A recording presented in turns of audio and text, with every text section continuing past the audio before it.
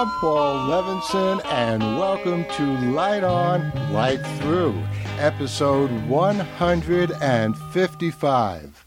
Truth Wins in the Marketplace of Ideas. Well, the news just came over the air about an hour or two ago that Joe Biden and Kamala Harris are the president-elect and vice presidential-elect here in the United States.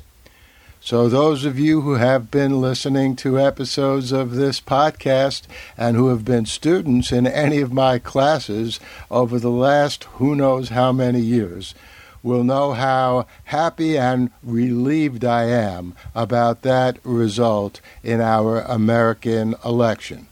But I wanted to say a few words to put this victory by Biden and Harris into a longer and larger philosophic context, which has to do with communication and media and freedom of expression.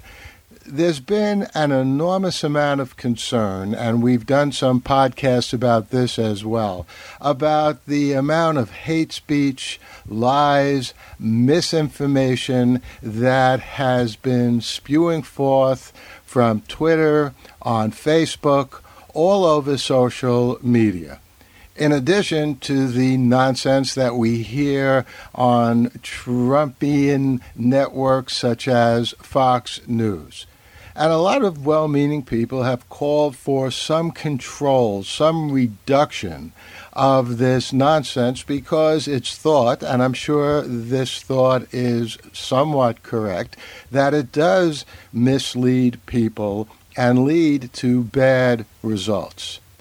But my response to that has always been what John Milton said way back in the middle of the 1600s in his tract called the Areopagitica, where John Milton says, we need to leave the marketplace of ideas wide open so that truth has a chance of prevailing. Let truth and falsity fight it out in the marketplace of ideas. And John Milton thought enough human beings have enough rationality that they will, most of the time, for the most part, ultimately be able to distinguish truth from falsity. And Milton argued that the worst thing you can do is close the marketplace of ideas to anything, because you might be inadvertently closing it to truth. You might have let falsity in, and when you lock something out, you're locking out the truth. And so people will not be able to separate truth from falsity or to recognize something that's false. And I know that that's a very controversial position. And people often say, well, what evidence do you have of that? Where's the proof? So let me first say there is no absolute proof of that. To some extent, believing in what John Milton said is a question of faith. He's not the only one who said that. 200 years after the Areopagitica, John Stuart Mill, in his great book on liberty, essentially said the same thing.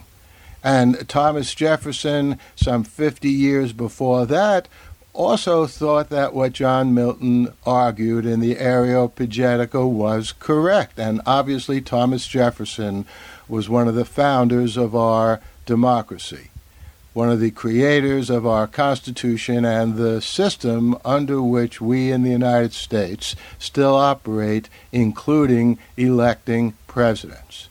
So what evidence is there, though, other than these great thinkers who agreed with and believed in what John Milton said? Well, the election of 2016 is an interesting case. Hillary Clinton did win the popular vote then. So on that account, by that measure, it looks like John Milton was proven correct. Enough Americans in that election recognized the vile nonsense spewed by Donald Trump and saw the truth of what Hillary Clinton was claiming. But unfortunately, here in the United States, we have an anachronistic electoral college system which deprived Hillary back then of the presidency of the United States. And what in fact happened in the election of 2016 is that Electoral College resulted in Donald Trump becoming president. Well, here in 2020, we have a different result. The Democratic Party, already very well aware of what happened in 2016 and responding to what happened in 2016, in some crucial ways conducted a better campaign than in 2016. And the result is that Joe Biden won not only the popular vote, but the electoral vote as well. And so Joe Biden will be the next president of the United States. Now, this is not to say that Hillary Clinton conducted a bad campaign. In fact, I think she conducted an excellent campaign in 2016. She just ran into an unexpectedly deep, unfortunately deep and wide, American fascistic streak. Millions and millions of Americans voted for Donald Trump in 2016 knowing what kind of fascist he was.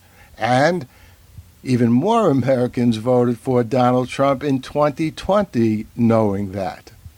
But the campaign was conducted in such a way that it took that into account, and fortunately, a majority of Americans, rational people, stepped up even in this pandemic age and beat Donald Trump not only in the popular vote but in the Electoral College. So I think that has to be chalked up as a victory for rationality. I think that if John Milton and John Stuart Mill and Thomas Jefferson and everyone who always argued for keeping the marketplace of ideas open would chalk up the results, which came through finally today, as some powerful evidence that enough people do have enough rationality that when truth and falsity is presented to them, a majority are able to distinguish truth from falsity and choose the truth. So that's why I say that Biden's election, confirmed today, is a win for truth in the marketplace of ideas. The Light on Light Through podcast. Well, I hope you enjoyed that episode of Light On, Light Through. Obviously, the political situation in the United States is still a very hot, bubbling, controversial situation. As of this moment, Joe Biden is president-elect.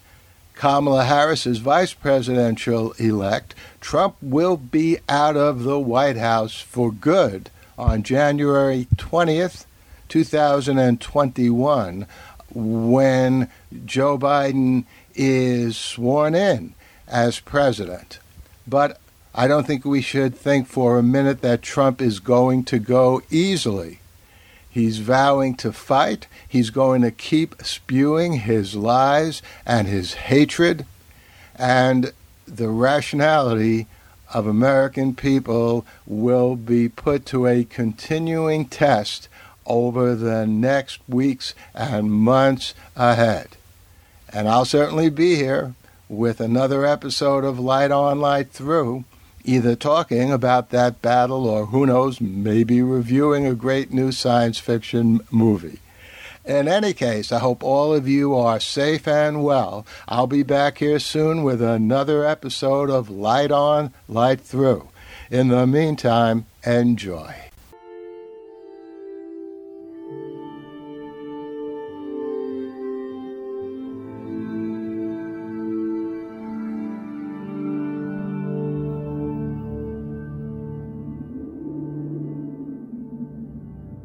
Athens, 2042 AD. She ripped the paper in half, then ripped the halves, then ripped what was left again into bits and pieces of history that could have been.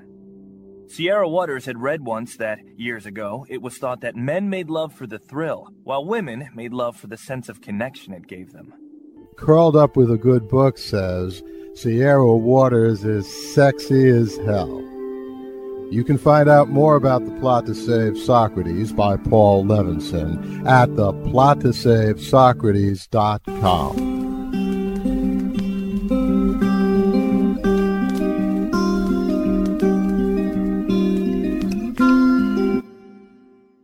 Paul Levinson Silk Code about an ancient biotech war raging on in secret for centuries.